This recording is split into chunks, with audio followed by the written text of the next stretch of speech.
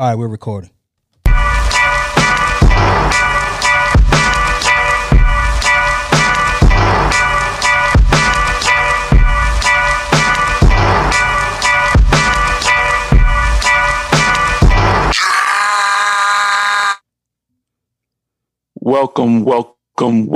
Welcome to a day late but not a dollar short episode of Unlimited Text. Yep. Where we take our group conversations, our group texts, and bring them to real life. I'm one of your hosts, aka Tommy Ain't Got No Job, aka we got Emmys, aka we got Grammys, aka we might have another Emmy nomination next week, aka Producers Produce. And this is a smug dude. Love at first smug and the storyteller. So day late, dollar short, huh? No, I said a day late, but not a dollar short. We gonna give it to him real. I mean, listen, man. I woke up this morning, man. I had angry texts like, "Yo, where the podcast at?" But no snitching over here. So it's a group thing. Fault. Smug dude's fault. As a team, we didn't have a podcast last night because we a team. No snitching over here. All right, man. So where are we? Where can people find us? We on Apple, Stitcher, Google Podcasts. That's where you can find us. Subscribe, comment, email, Instagram. We're on Instagram too, Unlimited Text Pod. Our Instagram page is kind of popping right now, so you might want to get there, see what's going on over there. We got videos, we got comments. There's a lot going on our Instagram page now. All right, smug. Oh, I was about to call you smug dude. I'm smug dude, right? Yeah, you smug dude. I am. Yeah. You sure you're not smug now? Nah. Marty told me I've been nice the last 2 weeks, so I'm good now. All right, cool. So speaking of Marty, no shout outs, remember? Yeah. That's our rule. Oh yeah, no shout out. Oh, you know what? One shout out this week. Actually, 3 shout outs. Oh, here we go. 3 shout. Who was your crew? Who are you? First shout out is to Albany, who's been putting all our videos on our Instagram page, trying to get us lit. Oh, that's what the kids say, getting us lit. I don't think they say that anymore. Oh, they don't? Okay. Well, whatever they say, the videos is definitely popping now. I'll wake up, I'll be like, damn, where'd that video come from? But they definitely, they getting the numbers up. So thank you, Albany, for keeping those coming. And then the second and third shout out are actually rest in peace to Brother John Lewis. Yeah. And Reverend C.T. Vivian, two pioneers of the civil rights movement that passed away last week. So just wanted to give a shout out to both of those brothers who did a lot for us, man. And we're gonna try to carry on your legacy. I can get with that. All right, cool. So we had a question. Go ahead. No, I'm saying we had a question this week. Yeah, so in order to get a shout out, need a question, you need to do something. So this week we are on Twitter, Rob, shout out to Rob, asked us, what would you tell your 18-year-old self about going to college? You want me to start? All right, so I would probably, Rob, tell myself at age 18 that I need to be more social. Like, I need to forget about what's going on at home. I need to forget about trying to be cool when I get to school and fit in with a certain group of people or a crowd and whatnot. And I would just like mix and mingle with everybody. Like, I'd be walking down the halls, knocking on doors, hanging out, with people. I would be doing more of that. I didn't really do that. I was a little bit more introverted. I played college basketball, so it was around, my teammates a lot, and I got attention that way. But right. I probably would have gone off that beaten path into a whole different crowd, like people that weren't athletes and stuff like that, folks that had other interests than me and other backgrounds. I learned that later as I got older and more mature. But as an 18-year-old, I probably would have been a lot more open-minded to meeting and interacting with different people that were really outside my circle. So that's what I would tell my 18-year-old self about college. Damn, that's a really good answer. Thinking back, I wish I'd have done a little bit more of that too. Even though I did go to their parties and drink all their beer and eat all their wings. Yeah, but you did that. You interact though? You just, Nah. Hey, Tommy. Yeah. They like, hey, what's up, man? I was like, hey, you gonna join our fraternity? I'm like, hey, maybe, some more wings, yeah, some more pass pizza, me a beer, some more beer. Yeah. But I wasn't joining y'all fraternity. Yeah. So, I think for me, I would probably say, depending on your major, I would say, depending on your major, I would decide what level of school that you're planning to go to. Because I think for certain majors, like I was a film and video production major, and the school that I went to, a fine, illustrious university, but the alumni base in my field is very small. And in my field, it is definitely more about who you know, even more than what you know. So I would maybe make a choice if I'm not going to go to a school where you have a big alumni base in our industry, like NYU or USC or something like that. It kind of doesn't really matter what school you go to, because it's really going to be about you getting out there and being on the grind.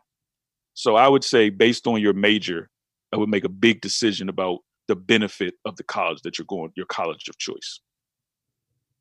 Another good answer. How's that for you, Rob?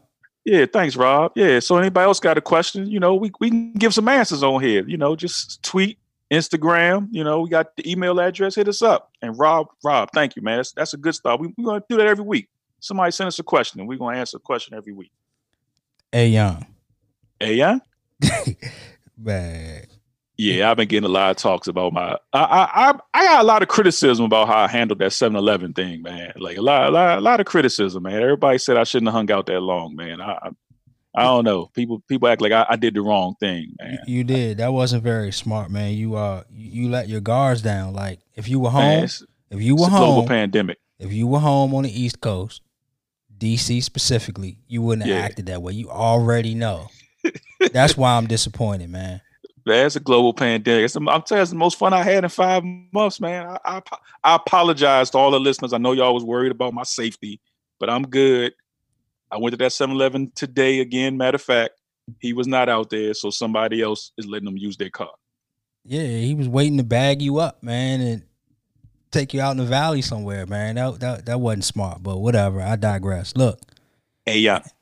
Mike Tyson, Roy Jones Jr. fighting.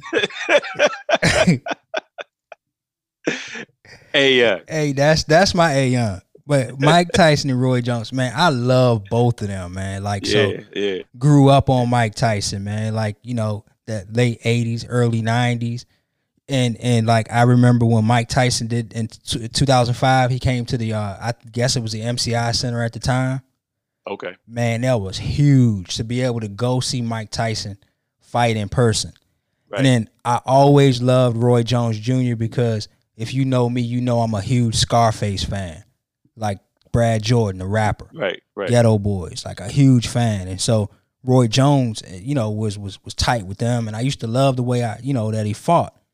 But ain't Mike Tyson in his 50s right now? 54, I think, right? Okay, yeah. I saw him. He got in really good shape lately. Yeah. Mike cut up now. Yeah, but man, come on, man. 50-some years old in the ring fighting, and they talking about it's an 8-round fight. Listen, I just hope Roy lives. That's all I'm hoping for. Because I'm not watching it. I'm not watching it. I'm watching that. Nah, no way. Yeah, because I'm definitely watching it. It's going to start off real aggressive in the first round, and then the last 7 rounds, it is going to be 2 old dudes hugging each other. That's all it's going to be the last 7 rounds. Yeah. They're going to start off real aggressive, and then it's going to be a lot of hugging and holding and a lot of breathing heavy. I just wonder if they're really going to fight, like really try to knock each other out kind of thing. Well, they said the rules say they're not supposed to they're not supposed to try to knock each other out. Is what they supposed to wear like them bigger gloves so it doesn't supposed not to hurt as much. Mike can't help himself though, man. Yeah, Mike. Oh yeah, Mike got that thing when that animal cuts on. It's almost it's like it's an animal. Yeah, you gotta tase it. You can't just be like you just can't calm it down if the animal comes on. Yeah. So anyway, when I saw that, I was like, "Hey, Young." Hey, yeah, you gonna? I'm not watching it. Yeah.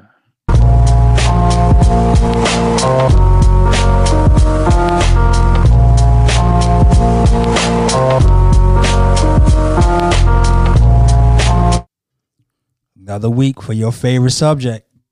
Man, that Rona. That Rona. Yeah. That Rona, man. Yeah. So today we passed 4 million total cases of the Rona. And it's the shortest time in millions. It went from 3 to 4 million this time in 15 days. That's the fastest that our increase has happened in this whole thing. So it ain't getting no better out here in these streets, man. This thing ain't getting better. It's just not getting better. Yeah. New cases yesterday. Germany 642, Japan 454, Australia 267, South Korea 26, US 62,879. It's cool. It's not getting better. Look, but they saying you should wear a mask now. That's what the leadership is saying now. Yeah, officially now. Ooh, wear a mask. Yay. But 5 months in. Let me ask you this. You becoming the corona expert. Yeah. How are their cases so low? Are they really testing everybody and reporting it all? From my understanding, from what I'm reading, they're testing everyone. Like they have mass testing. In most of those countries, yeah, like South Korea, at some point they had damn near tested everybody in the country. So what the president keeps saying is that they were testing more people than anybody else in the world, which is true because we're one of the largest countries in the world in terms of population. Places like India and places like China, of course, have more people than us, but most of the other countries have less people than us. But per capita testing, we're like 25th in the world, I should say. So yeah, the number is higher, but per capita, we're not testing as many as these countries that are having much lower numbers. Right. The best thing for the nation is not to reopen as quickly as possible. Right. It's to save as many lives as possible, they wrote in the document, which was sent to the Trump administration, leading members of Congress and state governors on Thursday. And this came from like the top 150 U.S. medical experts, right, scientists, teachers, nurses, that we need a restart. Yeah. Like shut the whole country down at the same time is what they're saying. Yeah, I mean that's what should happen from the beginning. I mean it was out of this. Yeah, it was happening in Ohio. Just tell you how stupid it was in Ohio. There was a mask requirement, but not in every county. So for people like us to know, if you live in PG County, you had to wear a mask. But if you live in Montgomery County, you don't have to wear a mask. And everybody knows that people cross back and forth between those counties every day. All day.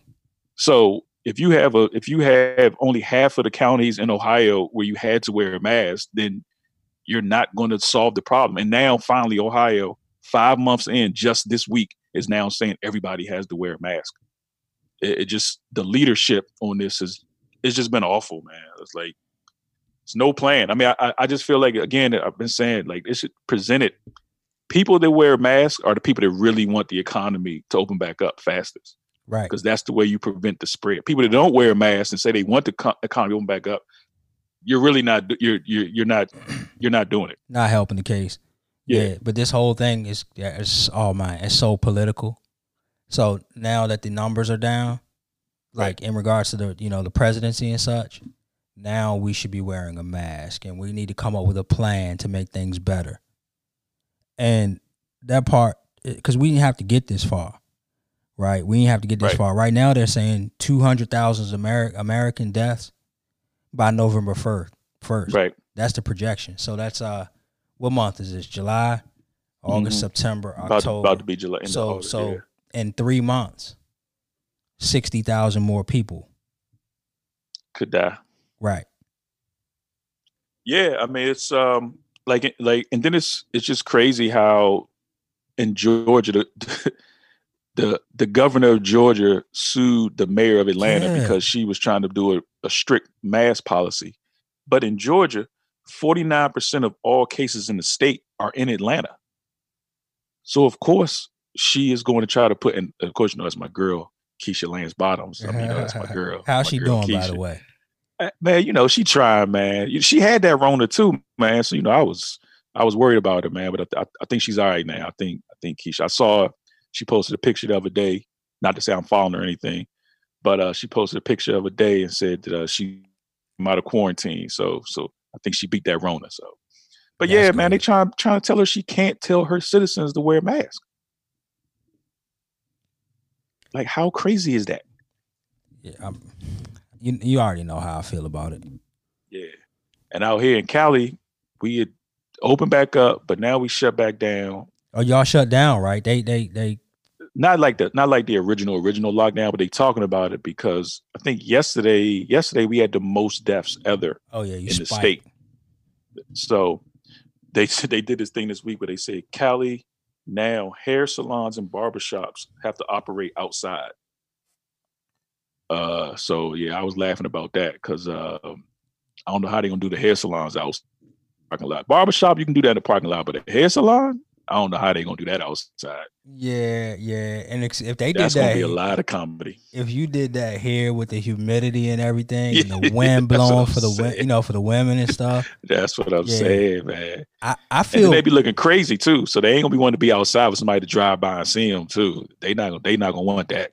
I feel badly for my barber, like at least when it comes to my business, right? Because man, unfortunately I want to support my man, but I might not ever go back to the barbershop again.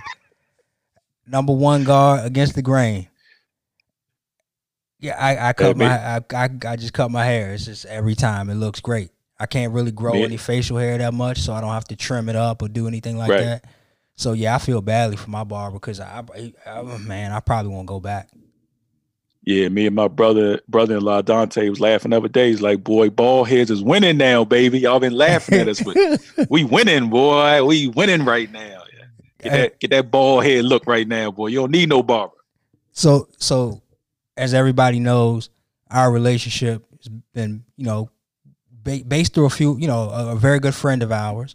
Yeah. But we've been connected through text messaging over the years. And like you said, we bring our conversations onto this podcast for everybody. But a big piece of that has been sports, like trash talk, right? Yep. And there's a lot of sports coming back. So they played basketball games yesterday. Yeah. At least that's what I saw. Were they the first games? Because I watched the Wizards, like a scrimmage games. Yeah, I watched a scrimmage game yesterday. Yep. And then Major League Baseball played today. Yeah, Nats, defending champs, my squad, the Washington Nationals. Yep. And then everybody's keeping an eye on the NFL. Yes, sir. They talking about putting people in the stands, right? Some stadiums. I know, like New York, DC, a couple other places, California, no. DC, no. New York said no. That's what I'm saying. New York, California, DC, they definitely said no. I got you. Yeah, the Giants and the Jets, I read the organization said no fans. That's gonna be crazy. I wonder how. I'm trying to envision how that's gonna change the world, like watching the games. I know we're talking about that Rona, so I'll let you get into your Rona stats before we move into that. Go ahead. Tell me. No, it's definitely gonna be interesting. But yeah, they were just talking about with all these tests that are gonna be going on. They're saying the NFL, if they come back, it's gonna be 40,000 tests a week for them to play. Major League Baseball, 10,000 tests a week. NBA, 8,700 tests a week. NHL, 8,700 tests a week. And Major League Soccer, 5,000 tests a week. So that's 73,000 tests a week for pro sports. Now, right now, they're getting daily testing and they're getting quick turnarounds. For instance, in Florida, where the NBA is playing right now, the players are being tested daily and they're getting a quick turnaround. But somebody just on the news said in Florida the other day, they took a test on July 8th and they still had not gotten their results back. So I'm not sure how much longer they can get away with using 73,000 tests a week and getting their results back instantly. And people are waiting 7 to 10 days to get their results in those communities, especially in a place like Florida where it's really getting real bad down. I mean, it's bad enough that President Trump had moved his convention to Florida, and now today he just canceled it. Yep, I saw that. So, yeah, you canceled your convention, but LeBron's getting a test today, and people are waiting 10 days for tests. So I just don't know. I mean, like obviously I was happy. I was watching basketball last night. We were supposed to be recording the podcast. I had nothing to do, so I ended up having to watch basketball since because podcast. So you chose basketball over the podcast last night? No. I mean, I was in my podcast recording chair, ready, had my headphones on, and I sang to record with. So I just ended up watching basketball. Hey, man, rates are historically low. They will not stop calling. Hey man, I'm not getting in the way of that, man. I just saying, rates are historically low. Look, I was the one that got the angry text messages this morning. So all right, tell the people if you got all 30. What are we? 34 or 36,000 listeners now? 34,000 listeners. 34,000 listeners. I apologize from the bottom of my heart. I had 28,000 texts this morning. Is your Cricket phone still working? Yeah, man. Barely. I woke up. I was like, damn, man, something happened. You got the Boost Mobile. Man. You got the burn phone happened? Like the Wire. So look, real quick. What I was thinking about, and I was talking to someone about this today, and that's why I was like, our relationship, like we text about other stuff now, but it's always usually about sports. Man, we missed. Right. I was going to win the tourney this year. I know, yeah. Like, we've been doing the March Madness tournament for years. Like, I know. Trophy and everything on the line. Some young lady, I ain't gonna call her name out, got over on my family. You need to send this to her. We missed a lot, like baseball, like opening day. It's a lot of stuff that we missed. But what I'm really worried and concerned about, and what I've been thinking about a lot, is there's millions of youth athletes, right? Right. That have this dream and they aspire to be a professional athlete, right? Right now, you're talking about 73,000 tests a week. Those tests may be free to the players, but they cost someone something. Right. There's money involved. So I'm thinking about the whole financial aspect of it. Number one, how much does it cost to operate? Right. Number two, without the fans supporting the games and such, how much lost revenue are they having to be able to support these games and these leagues and such? Right. Then think about the value of the athlete. So now there's nobody sitting in the bleachers, in the stands, tens of thousands of people that want to come to these games and watch you play a game. What's their value going to be in the future? Like, am I going to be able to afford to pay Patrick Mahomes? Good thing for him. But am I going to be able to pay him $5 billion? What is it? $500 million? Half a billion. Half a billion. Yeah. What is that? $500 million over 10 years? Am I going to really be able to afford to pay that? Well, that's why they're to play these games this year, because, like, for instance, the NBA, if they wouldn't have played this year, they would have lost $1 billion. And even playing this way, they're still going to lose, like, I think I saw like $450 million. Yeah, but still, but still, like, what is the value of the athlete going to be? Well, that's what I'm saying. I mean, the salary cap is going to go down. So yeah, that's why Patrick Mahomes got his money now, because that salary cap next year is not going to be as high. Right. So if you need to re-up, if you re up next year, you not getting that big bag. So they going back to like Bill Russell in them days. You know. But that's why they playing, because if there was no season, then you really not getting that bag next year. That's right. So yeah, that's why they playing. That's why the players is playing. That's why the owners is playing. There's a lot of money on the table.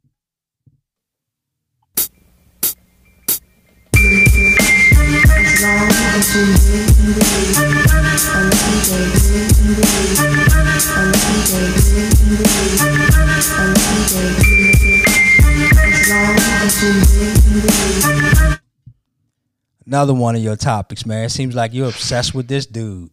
Keep talking about him. I ain't want to talk about him no more. Yes, you do. Man. You love this guy, man. No, man. You tell me I love him, this dude, but you want to talk about him all the time. I don't want to talk about him, man. Okay, go ahead. Tell the people. I don't want to talk about him, man, but he disrespected Harriet Tubman. I can't let that. I can't sit around and let a man disrespect Harriet Tubman, man. Nah, not on my watch.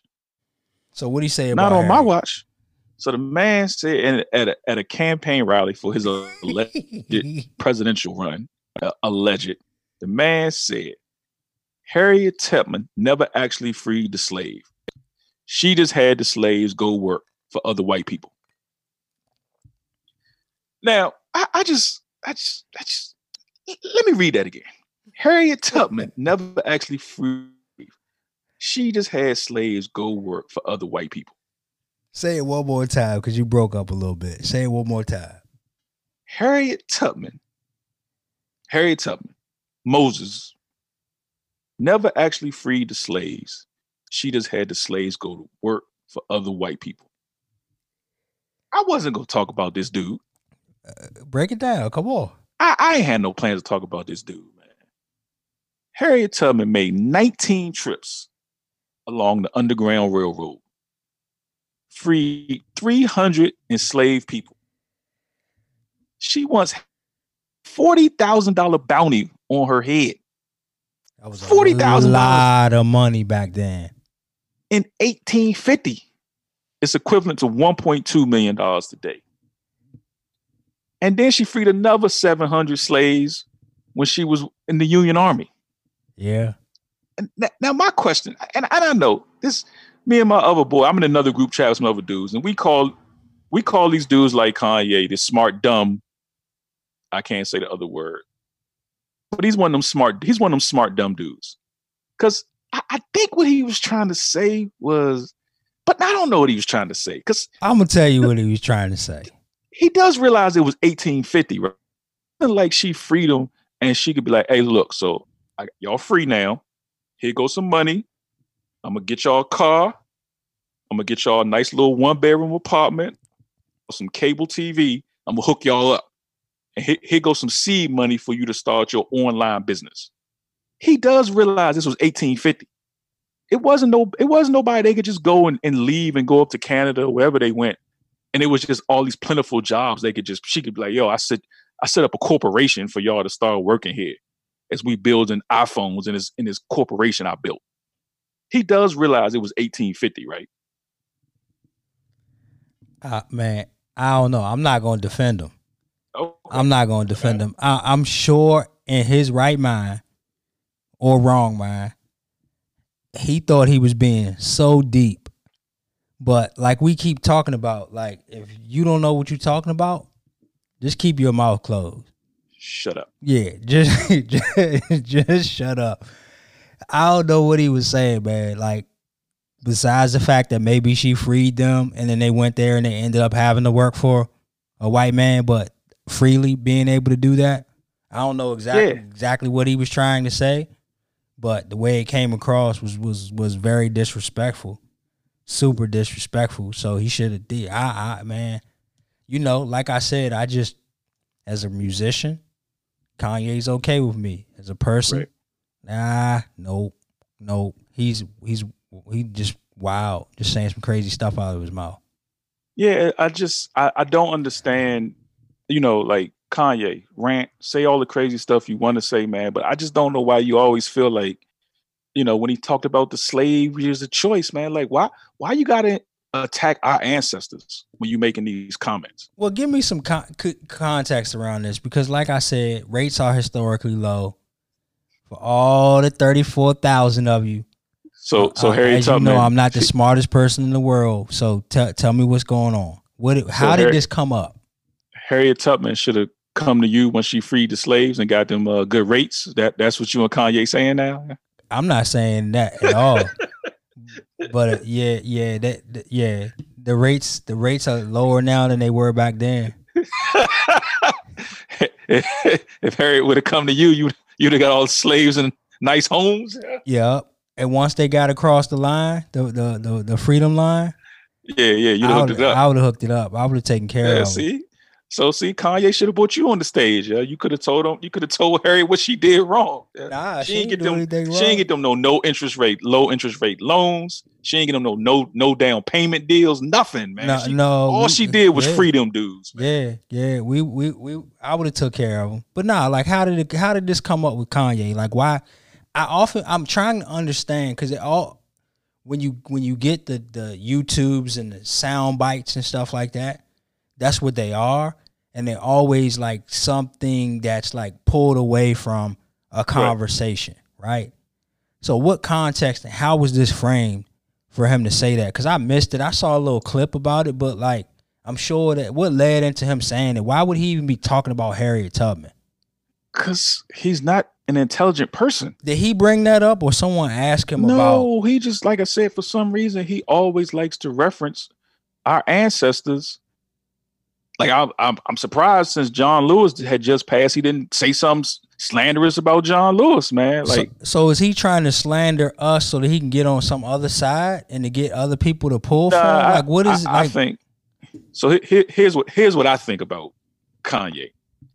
I think Kanye. Let me think. So Kanye's one of those dudes that because he's made a lot of money in music and he's made a lot of money in fashion, he believes that being good in those things, you're intelligent and you know about everything. So again, like we said, talking about Malcolm Gladwell, 10,000 hours. Yeah. In order to be great at what you do, you have to put in 10,000 hours. Is what everybody says. That's the standard. So Kanye put in 10,000 hours working on fashion. He put in 10,000 hours working on music. And see, he probably gets around people that drop little things about, man, you know, Harriet Tubman. And he don't do no research. He don't know nothing about Harriet Tubman. He doesn't know what she actually did. He doesn't know what that represents. And again, man, he's just, I mean, I think, you know, in the last 10 years, he got caught up in that Kardashian lifestyle as well. And, you know, you think about, I don't know, man. I feel bad for the dude in some sense because he's in a situation where, you know, he really loves his wife, but it also feels like he's also really uncomfortable with his wife. Because let's be brutally honest, and this would be for either sex. Like if you're with someone who you know has been with a lot of people and a lot of famous people, like a lot of dudes, like Kanye knows, it's different to know your girlfriend or your wife has been with somebody, or it's different to know your husband has been with somebody. In the same way we were talking about with Will and Jada. Like it's different when you think it happened and then you see her say it happened and you see Will's face. And I think that's kind of the thing that Kanye does. I just feel like he's always as famous as he is and as crazy as, I think he's really insecure. And I think his insecurity just breeds him just to say crazy stuff, man. And it's just not a lot of facts behind what he says. And the thing that really upsets me about it, he has such a big platform, is that he'll say something about Harriet Tubman and you'll see people online being like, well, that is true. I mean, I don't remember Harriet. She ain't give him no money when she freed him. She just said, hey, you're free. Man, that was, I'm trying to tell you, that is worth weight in gold. Just imagine being a slave and you about to get free. Man, ain't no amount of money in the world. Man, I'd have paid anything to be free. Yeah, I mean, and it's I don't know. I just feel like he, even when, like I said, with the slavery as a choice, it's like he downplays. It's a 2020 mindset about what slavery was. Right. Like, man, why didn't them slaves just leave when they was on that plantation? It's like, man, you just got taken across the ocean to a land you don't know, a language you don't know. Yeah. And you just think somebody's going to walk off the plantation and just walk into the fields? They don't even know where they are. Have no clue where they are. And so it's like Kanye has this 2020 mentality of, man, if I wouldn't have been no slave. I'd have been out back making beats. Me and Jay would have been out making beats, and then we'd have marched. It's like, come on, man, stop talking like that, man. I'm just tired of the disrespect to our ancestors, man, that went through those things. So your so-called friend went out there to see him. Oh yeah. Dave was a good dude. And actually Dame Dash went out there too. You know, good dudes. They went out there and check on him. which is cool, man, because it feels like he needs somebody to check on him. Because I feel like somebody like Dave and Dame Dash, people who he probably actually values their opinion. Because I feel like he just got a lot of yes men around him. Because I feel like if me and you were somewhere and you said Harriet Tubman ain't really do nothing for black people, I feel like me and you would have a conversation right then and there. Well, we wouldn't, because first of all, I wouldn't even say that. All right, if somebody else I knew crazy like that, we'd have a conversation. But it just, and I feel like, I mean, Dave and he was ranting about a lot of crazy stuff. And I feel like that is good that his friends was like, yo, something ain't right here. But he's sick though. Isn't he bipolar or something like that? They already said that, right? Doesn't he really being diagnosed as being bipolar? I guess the thing about the bipolar I don't understand is why in his bipolar is he always attacking our ancestors? Is that maybe that's his trigger and that's a part of it? That's his bipolar. That's what he goes through. You talked about the insecurities and stuff like that. Maybe he's trying to be something that he's not, or feeling like he should be, and side with a certain.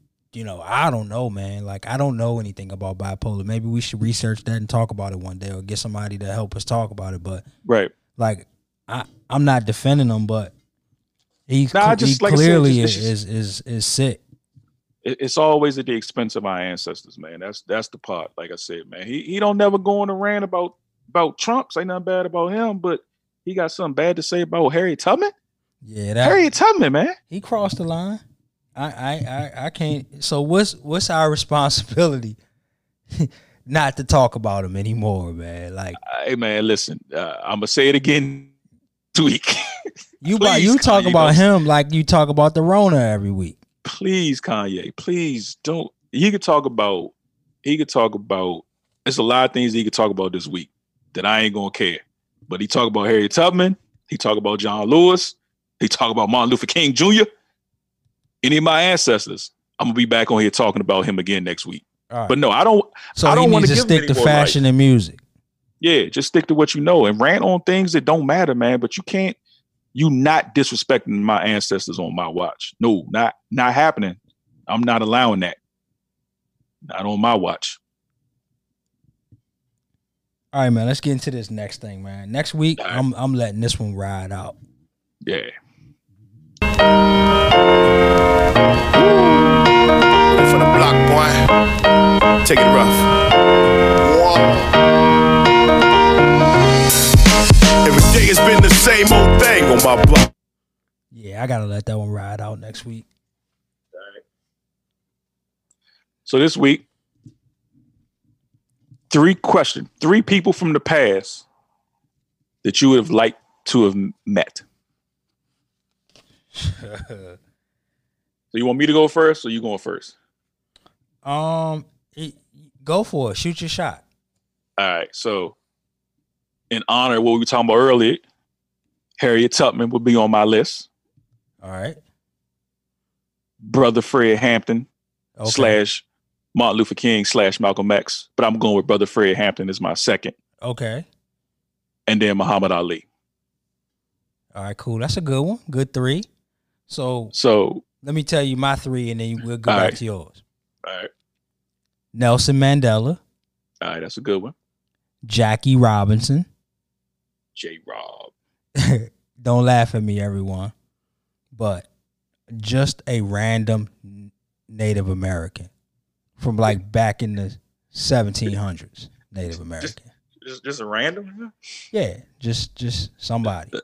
All right, we were gonna start with mine, but let's start. We actually gonna start with the random Native American. That's what we're gonna start with that one. So explain that one for us. Mine's pretty simple. I don't have like anything, too deep or profound to say.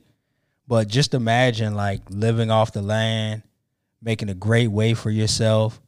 You're doing what you're doing, and then all of a sudden you see these ships start coming. And then like your way of life that you know it changes forever. Right.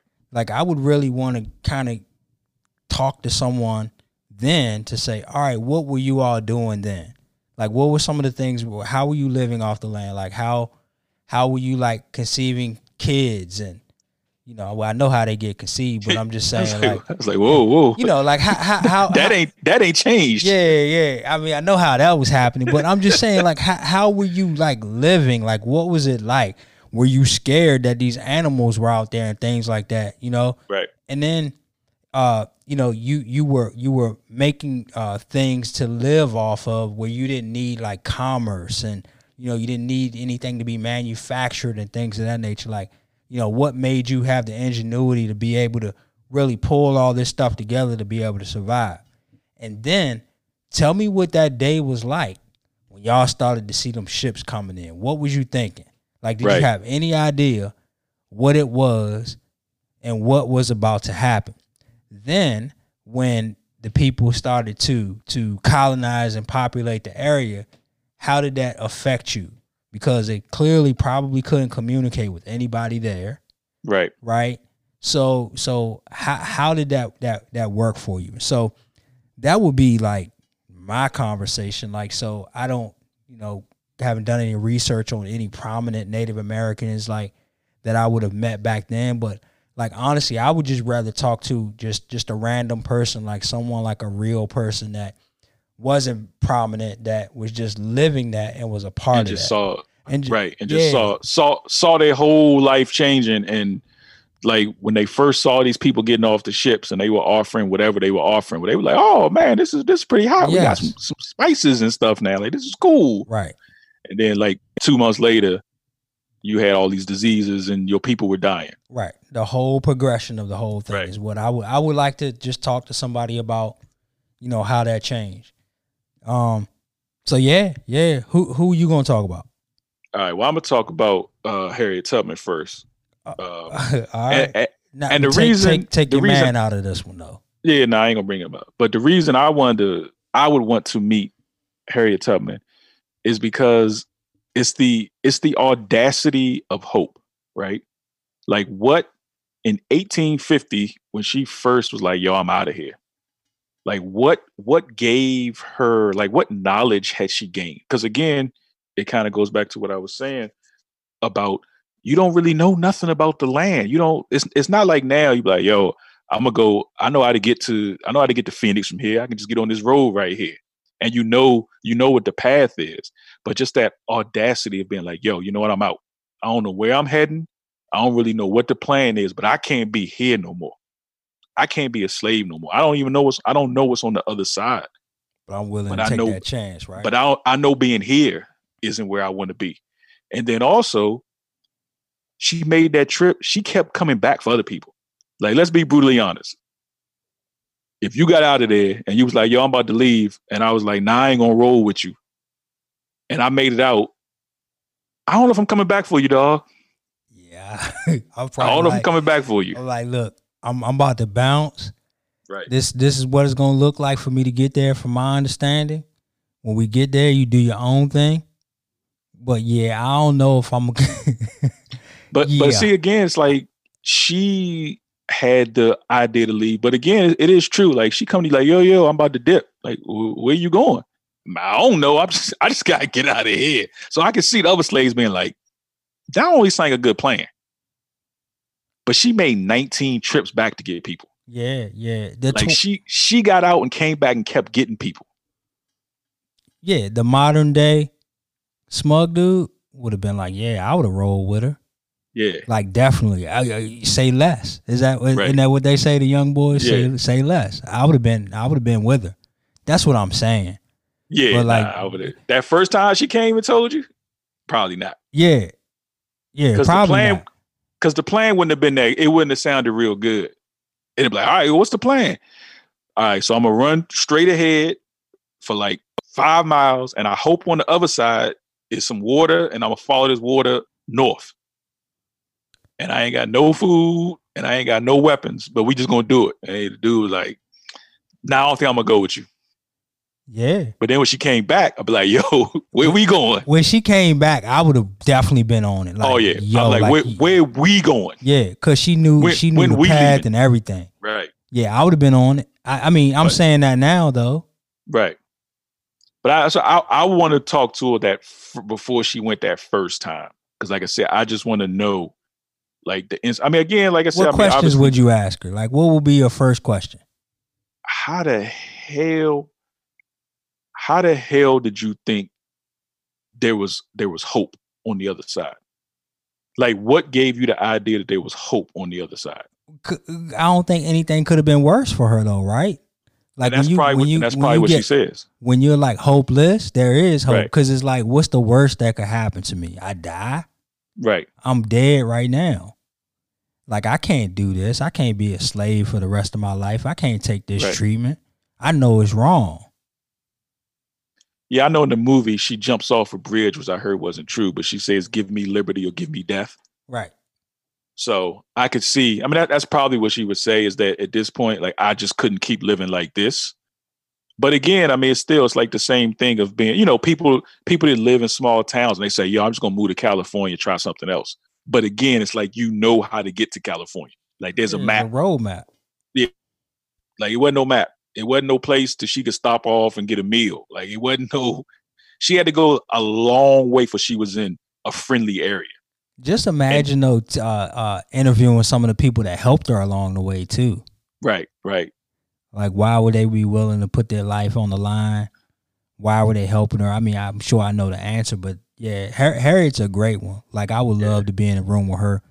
And the movie was good and everything, but like, I could just picture her just like really being gangster with it, like in a conversation. Just imagine we had her in a room, and she was talking to 20 of us. The conversation she would be having, like, to tell us, like, I could just only imagine how down to earth she would be. Right. Well, yeah, and like I said, it's that audacity of hope and belief that there's something better out there for you. Right.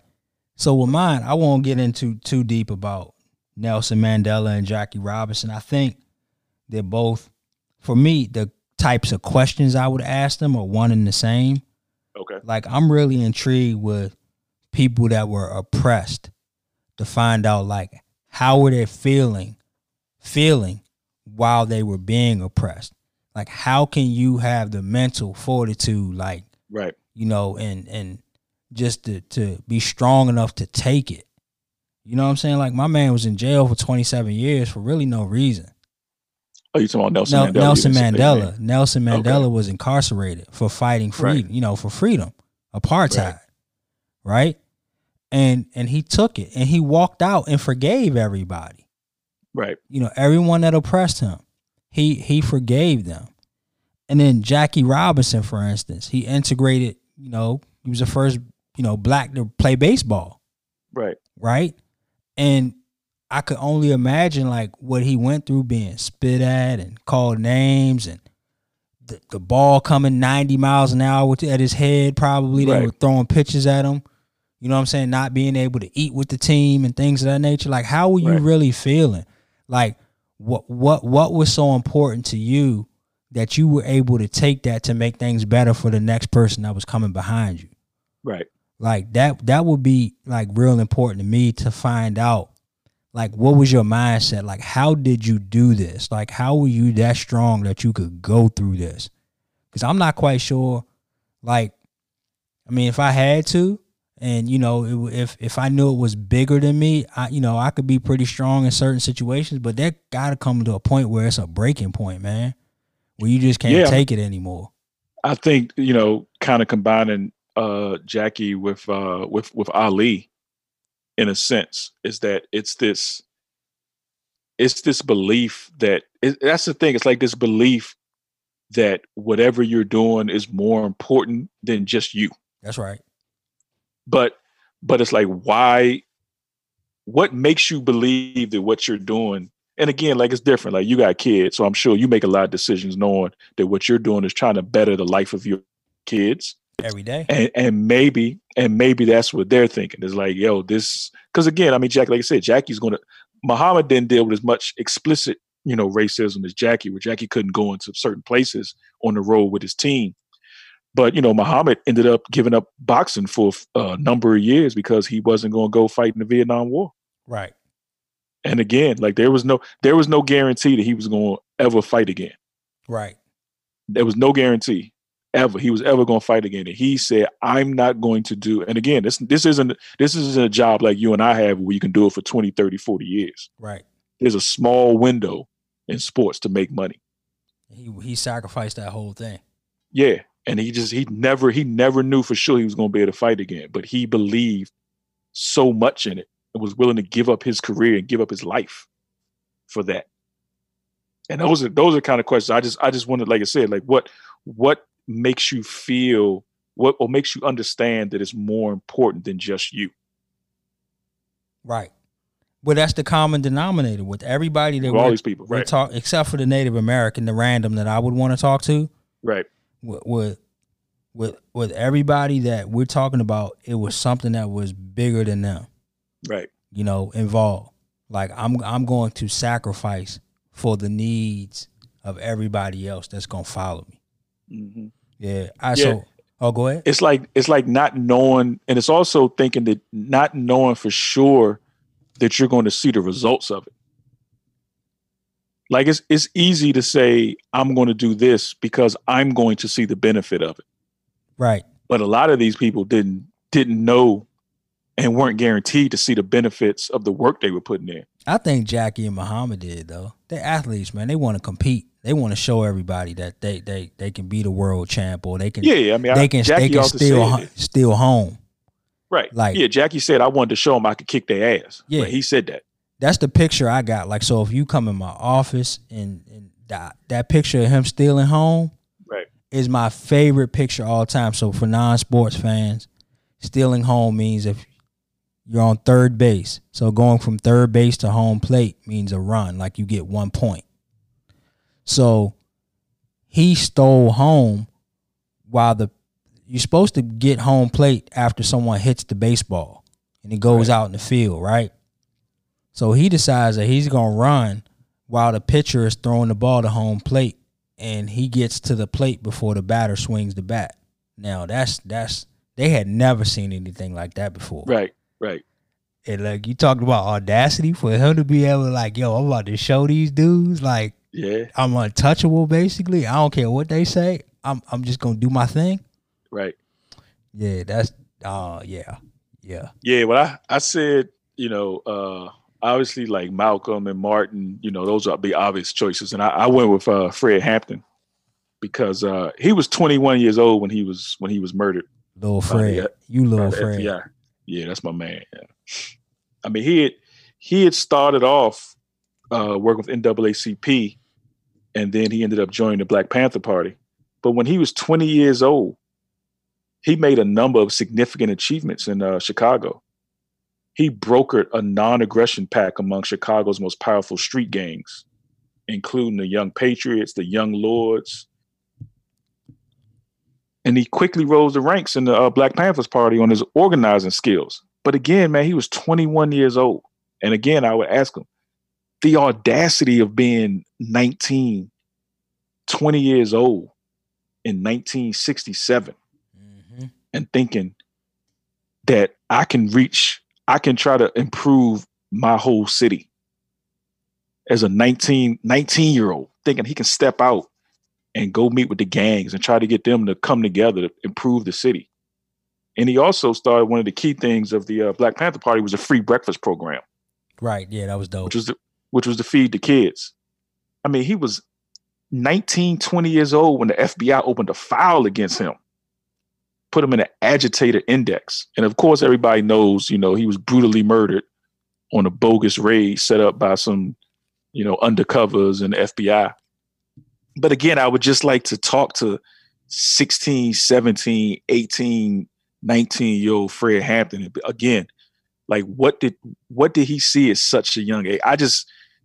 At those ages, man, I wasn't thinking about nobody but myself, what I was going to do that weekend. I mean, obviously it's a different time. Bro? Yeah, it's a different time. But again, just to be that young. I mean, obviously Martin was really young when they first started the Montgomery bus boycott. But I mean, he was 19, 20 years old. He started organizing and doing work in his city. Like, I want to have conversations and be like, what was that? Like, what inspired you? Because I mean, obviously right now what's going on in Chicago, we could use a young Fred Hampton to get a non-aggression pact in the city now. And what gave him that feeling he could reach out and get that done? So yeah, we all the listeners, 34,000 listeners, tweet at us, Instagram us, give us your 3 or 4 or 5 that you would like to meet in the past and have a conversation with. Just hit us up.